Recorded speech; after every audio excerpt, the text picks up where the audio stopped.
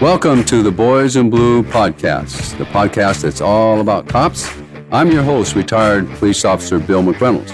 You have tuned in, undoubtedly, to the most informational law enforcement podcast out there today because we'll talk to real cops, some active, some retired, and we'll get the inside story on law enforcement.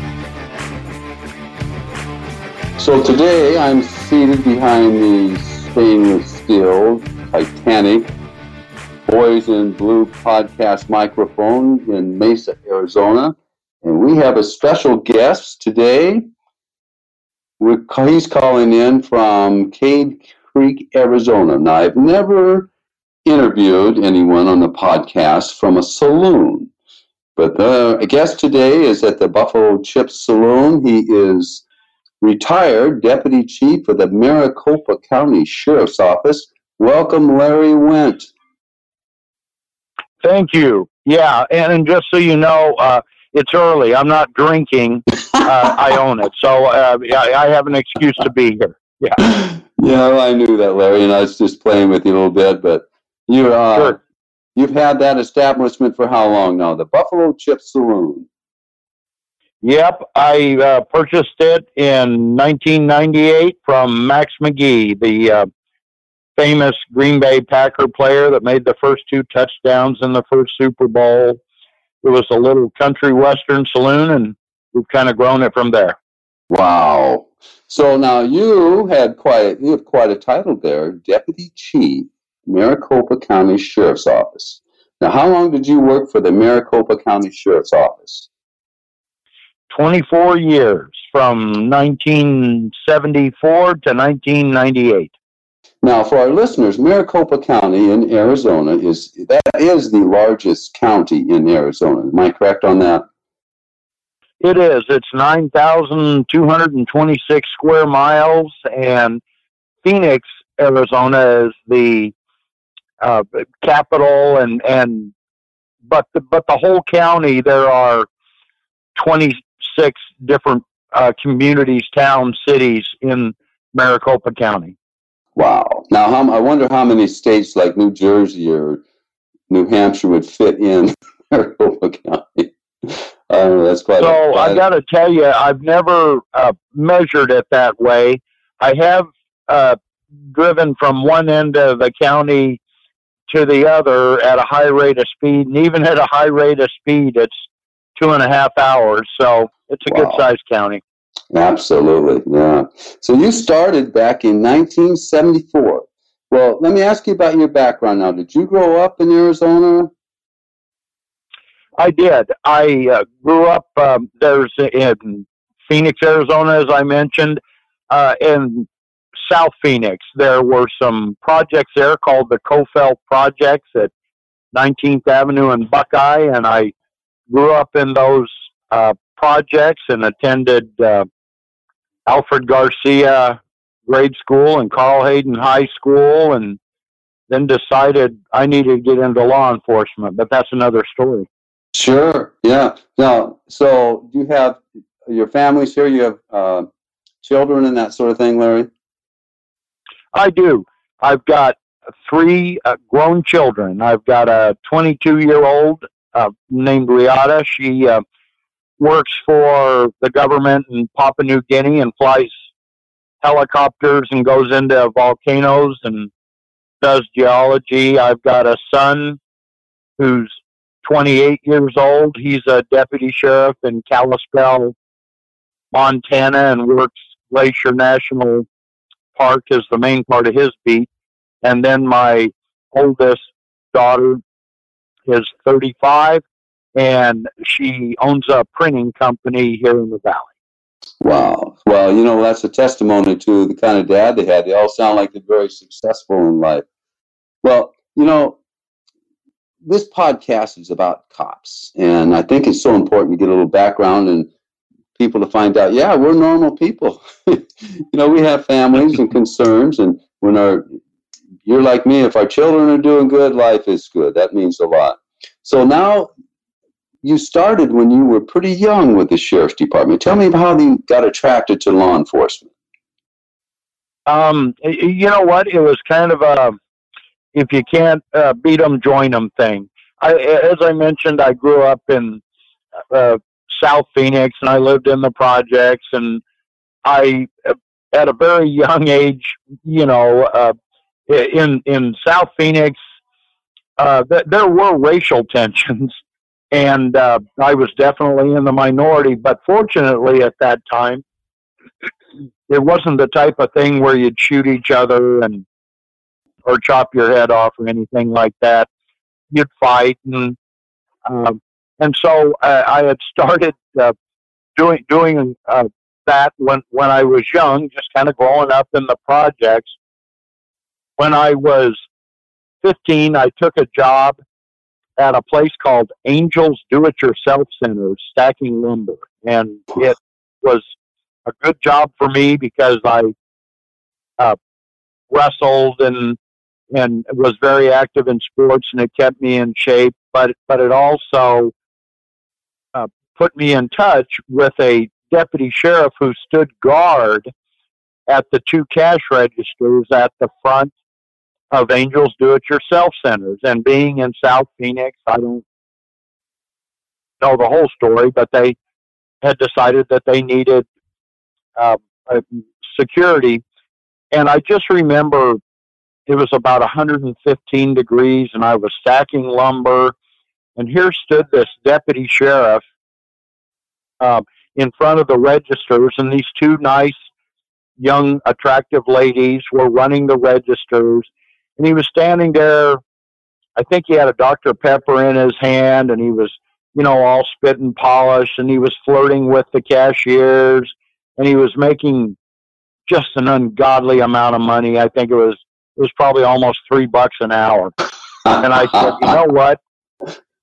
That's the job for me. I want to get into that law enforcement. Yeah. And during that time, I had just ridden with a couple Phoenix police officers a couple times, not on my own will. It wasn't a ride along. And I just determined that this might be a good thing to get into. So I applied at the Maricopa County Sheriff's Office because I knew that they had the jails, all the jails in the county, and that you could work in a jail when you were 18. And so I wasn't 18, but I wanted to get a bit of a head start on it. And so this wonderful sheriff by the name of Jerry Hill, who I went on to work for the rest of his career and a lot of mine, said, you know what, Larry, we'll get you going. I was 17 years and 9 months old, and he said, we'll get you going, Larry, and you can work in the jails, and then as soon as you're old enough, in Arizona you have to be 21 to carry a handgun. We'll put you in the regional academy, and you'll go out on the road and start your career as a police officer. So that's how that started. So you worked the jails for 3 years then? 2 years? 2.5 years, yeah, until I was about 20 years and 9 months. I worked in all the jails, and believe me, that's a great learning experience. I recommend it for everybody. Well, you know what? I'll tell you. When I was, I'm retired from the Pierce County Sheriff's Office up in Washington State. And right. I remember during my year of probation, they said, okay, we're going to put you in the county jail for 30 days. You're going to work the jail. Right. It's not punishment. It's not punishment. Because that used to be a whipping post. Yeah. Somebody screwed up on the street. Gotcha. At the end of a career, it can be, yes. Yeah, so they put me up there for 30 days. Oh, my gosh. And jails were different then, as you could probably attest to.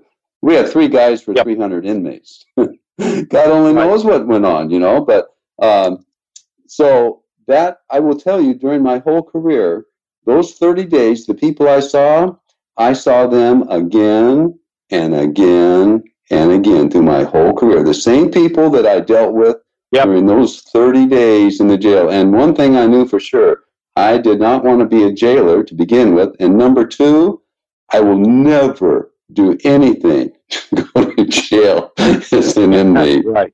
That cured me of any kind of thoughts of crime, for sure. So 2.5 years in the jail. Man, what were the jails like back then, Larry? So I worked in all the jails, and we had about 6,000 inmates at the time. And so the good thing about working in the jails, and you alluded to it, when you're out on the street, you're generally going call to call. You don't get the chance to get into the head of the person that you're dealing with generally. And you don't run into, everybody you run into isn't a bad guy. I know this sounds terrible, but I truly believe it, with recidivism here in Maricopa County being 77%. Everybody you run into in jail is doing crime. They're doing it over and over, and they're as bored as you are while they're sitting in that cell, and they don't mind talking to you about it. So not only do you learn them, who they are, and yes, you're going to deal with them the rest of your career, but you also get to hear their story. And that story is so valuable. I went on to get into detectives and investigations and hostage negotiation and SWAT team. And I as I was going up in rank, and I've got to tell you, I learned more in those 3 years, 2.5 years that I worked in the jails than I could have in any academy. And I was in an academy for 20 weeks, but you learn it when you're in the jails. I agree 100%. Boy, I'll tell you, that was one of the most valuable experiences for me. And I was only there 30 days, so I can imagine. So now, you started as a deputy, and 24 years later, or 23, or whatever it was when you were actually on the road, here you are, deputy chief. So tell me about that progression. What kind of assignments did you have on the way up?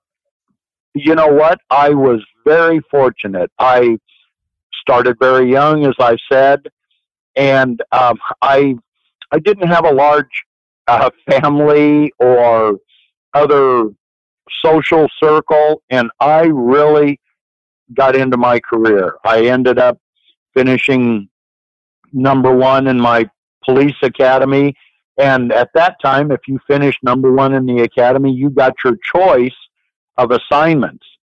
And so normally, and assignments being patrol assignments, normally, as you alluded to, when you come out of the academy, you're brand new, you do some time in the jail, some time in the courts. And so I was fortunate in that I went right to patrol.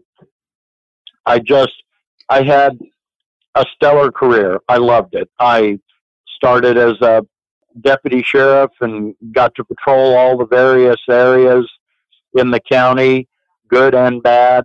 I went into investigations and became a corporal, and then was the head of an investigations unit as a sergeant, and then went to the SWAT team as a sergeant, and then promoted to lieutenant and was the deputy commander of the SWAT team, then promoted to captain and took over aviation, SWAT team, lakes, various areas. It was called special operations, and then major. And I through that time, I worked for 6 different sheriffs, but I just continued to promote. And then when Dick Godby here was sheriff, he had started kind of grooming me, I guess, for a chief position and command. And then under Tom Agnos, I was promoted to deputy chief and stayed deputy chief under Joe Arpaio until I retired. Now, so how long were you deputy chief? 11 years. Wow. And how long did you work for the famous Joe Arpaio? He was still there when I left. I retired in 99, so I worked for Joe 9 years. Yeah. 9 years. Wow. Yeah. Now, Joe did not come from the ranks, did he? Was he appointed sheriff or No. elected? No, he was not a sheriff at all. He was a retired DEA agent in charge and a businessman in the valley, but had retired from DEA, and so he ran for sheriff and handily won, and then was elected 3 more times by huge margins. Yeah. Now, he's famous for the tents, bologna sandwiches, pink underwear for inmates. What was your thoughts on the tents and that sort of thing, seeing how you had your background in jails? So, I guess this is a great segue. So one of the reasons that I think I was able to be a good chief and work for Joe Arpaio was because he had no knowledge of incarceration or the jails. I had started in that, and I always had a bit of a soft spot for those operations. So I can tell you that everything you just mentioned, pink underwear, it was great for Arpaio politically. It started this simply. By that time, we had about 9,000 inmates a day in the facilities. About 4,000 of those were getting released each day because of the turnaround court system and recidivism. You can imagine when they were getting booked in, they weren't, in a tuxedo or their best clothing. And so all of their clothing went into a plastic bag and stayed in a huge locker area for anywhere from a day to a year. And so that clothing was didn't smell the best and looked the best. And so we were losing about 5,000 pairs a day of underwear because no one wanted to put on their old underwear after they'd been sitting. We understood that that's what they wanted, but it was a huge cost to the county, buying that many pair of underwear a day. So I worked with Arpaio on a plan to dye all the underwear a different color so that when we were checking them out, we could just pull their waistband back. If we saw, this bright color, we'd know it was our underwear. We'd send it back in and say, you're not stealing these. And then we went with pink because we thought they wouldn't want to steal. That's one of those things that, as you know, a sheriff is elected and the vote's important, and the people's opinion of how they're doing their job is very important. And the citizenry here in Maricopa County just loved the fact that our inmates were in pink underwear. And so that's how that started. Sure. And even though, the best line that the sheriff's department had was when people would complain about, well, you got these guys in big tents down there and it's hot. And the best line was, well, how about our guys in Iraq and Afghanistan? They're 128 degrees inside their tent. Nobody knows about that. So these inmates, and correct me now, nobody was in those tents and that hadn't already been convicted. Is that correct? No, it's the other way around. So there were tents that held convicted prisoners, and there was a section, but were definitely the non, so that they wouldn't be a threat to the community, because we knew, even though we had guard towers and 12-foot fences and razor wire, that there would be escapes from tents. So we tried to put only convicted people of minor nonviolent offenses in them.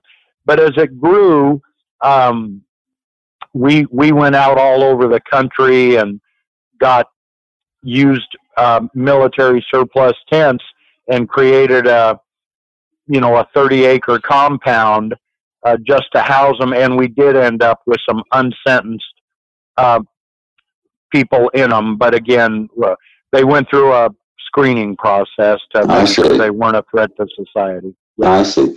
Well, now, on your way up, you had numerous assignments there. What was your favorite assignment, Larry?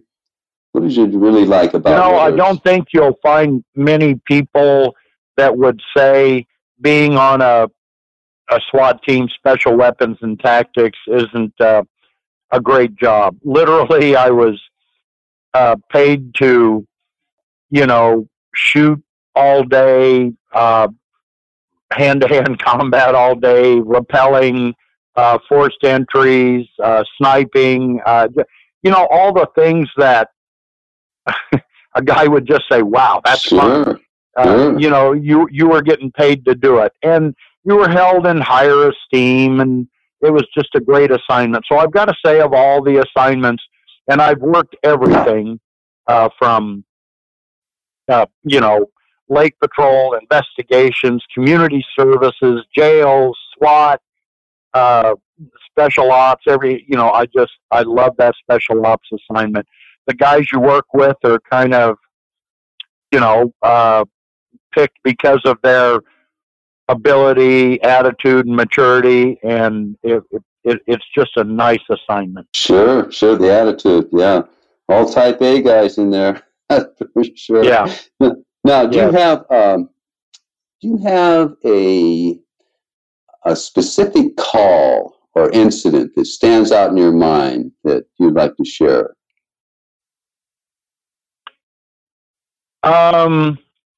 You know what? I'll give you two incidences, and both of these were while I was on the SWAT team, and it's just, I guess they're interesting as much as anything, and they've got a little bit of humor to them as much as anything with that tense of. Well, you gotta have a sense of humor to do this job. Yeah, I'll just say sometimes a sense of humor can get you in trouble. So that's a good segue into this short story. In the early 80s, our SWAT team was training on rappelling out of a fire tower, a 6-story fire tower. And, it was common then, and I'm sure it is now, that because of the job and because of the stress or because of the situations you're put in, a department psychologist would accompany us on a lot of our training just to see how we reacted, what our mindset was, things like that. So we had a department psychologist, and he was up on top of the fire tower with us. And he was watching all of us rappel, and he said, "You know what? This looks fun. I gotta try it." And I was the sergeant at the time, and I said, "You know what, Doc? I just not that it's not safe, but I just don't recommend it. That the first thing you go off of is a tower with nothing to hold on to. No, Larry, I want to do this." Well, of course, you try and keep your civilians and doctors happy. So we ended up putting him on belay and lowered him off the side of the tower, and it wasn't 30 seconds, and he was inverted upside down, screaming, I'm falling, I'm going to die. We, of course, all thought or knew, he was on a figure 8 descender. We were smart enough to put him on something that if he lost control, it locked. And so he was just stuck there, and we were going to pull him up. But I thought it might be funny to try and reinforce to him that it was dangerous. And so I reached over to the SWAT fella next to me, and I said, "Here, let me borrow your knife." And I kind of leaned over, and the doctor's still screaming and yelling. He's upside down. And I said, "Hold on, Doc, we're going to cut you down." And I leaned over and acted like I was going to cut the rope. Now, to SWAT guys or, cops will get this. That was funny. To the psychologist, it was not that funny. And I spent the next 6 weeks once a week in his office, explaining to him why I had no value of life or thought that life was valuable. Anyway, things like that, they're funny at the time, but and I like it now, but it was. You're right, though. When you said your sense of humor can get you in trouble, and a lot of people don't understand that that's one of the ways that police officers deal with those situations. And now, I will say this, and you probably agree, that a lot of times we really have to step back sometimes and think, wow, we're getting a little bit calloused here. We better get back with some normal people and see what real life is all about. Yeah. And I think in a normal situation, I mean, I was a hostage negotiator. I could be sensitive, but this guy had just pushed to get on that rope, and it was just funny at the time. I understood later it wasn't that funny to him. But, you know what? I bet at the end, though, he had a new respect for what the SWAT team goes through and the abilities they need to have. We ended up, after you visit with a guy once a week for 6 weeks, you become kind of friendly. And so, anyway, he ended up retiring before I did. He was a civilian, a psychologist, but we were good friends, and we remain good friends to this day, just because, he had a sense of humor too when it was all over. Yeah. Well, I hope you helped him during those 6 weeks, Larry. Yeah, I did my best. Yeah. Well, now tell me. And then another incident you were saying. Oh, go ahead. No, go ahead, Larry. Oh, I was just going to say another incident, and this one's got humor in it, but not that kind of funny. We were out on a call in Surprise, Arizona, and it was a man who had his brother as a hostage in a home. And so we got there, and we are all, posted out around the property, getting ready to do an entry. And the guy comes out, and he's firing shots. So we're all taking cover, and one of our SWAT members just disappeared. And that's a very, very tense moment.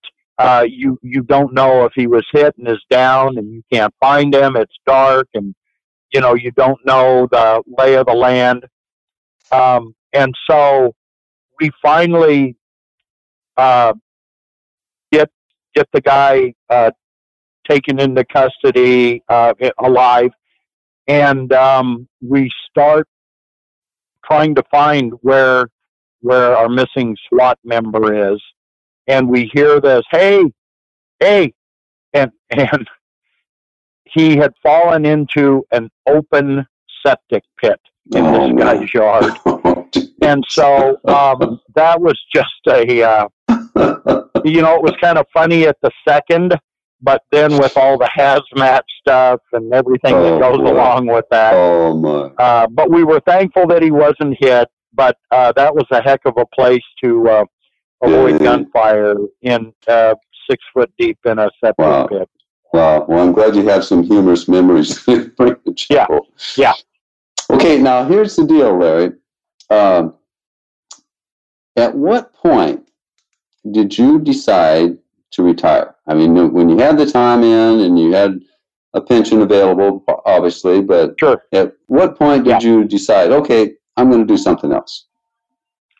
So I don't know if it's this way everywhere, but here in Arizona, it was the public safety retirement system, and you were eligible to retire at 20 years, and you received half your pay and all your benefits for the rest of your life, which, as you guys probably discuss on this podcast, isn't long for the typical police officer after they retire. Yeah. But, you retired at 20. I was the chief for Joe Arpaio at the time. We were doing some really good things that the people liked, and I just determined that I would stay on longer. I loved the job, as I said. It was a great great career for me. It was the perfect career for me, paramilitary and, some control. And I really enjoyed it. But as you probably can imagine, it is very political when you're a deputy chief of an organization and have come up through the ranks, and you're working for a sheriff that has to get elected, and he does that with pink underwear and green bologna sandwiches and chain gangs and tents. But to the average working law enforcement officer, those aren't at the top of the list of things that need attention. And so there is no doubt myself and Joe had differences. And but, it was the type of thing where I enjoyed working for him and what we were doing, and I stayed on. In 1998, I had the opportunity to purchase a little restaurant and saloon in Cave Creek, Arizona called the Buffalo Chip. And I had always been very interested in the West and Western cooking and Dutch ovens and chuck wagons and things like that. And I just determined I would retire and do that. So the sheriff and I were on good terms. And in fact, we're probably closer on issues now that I'm retired than we were on some issues then. And so we remain friends. He's a great guy, but no, I retired and was retired 9 whole days and decided I needed to purchase a business. 9 days. Yeah. It only took you 9 days. 9 days. To get bored, huh?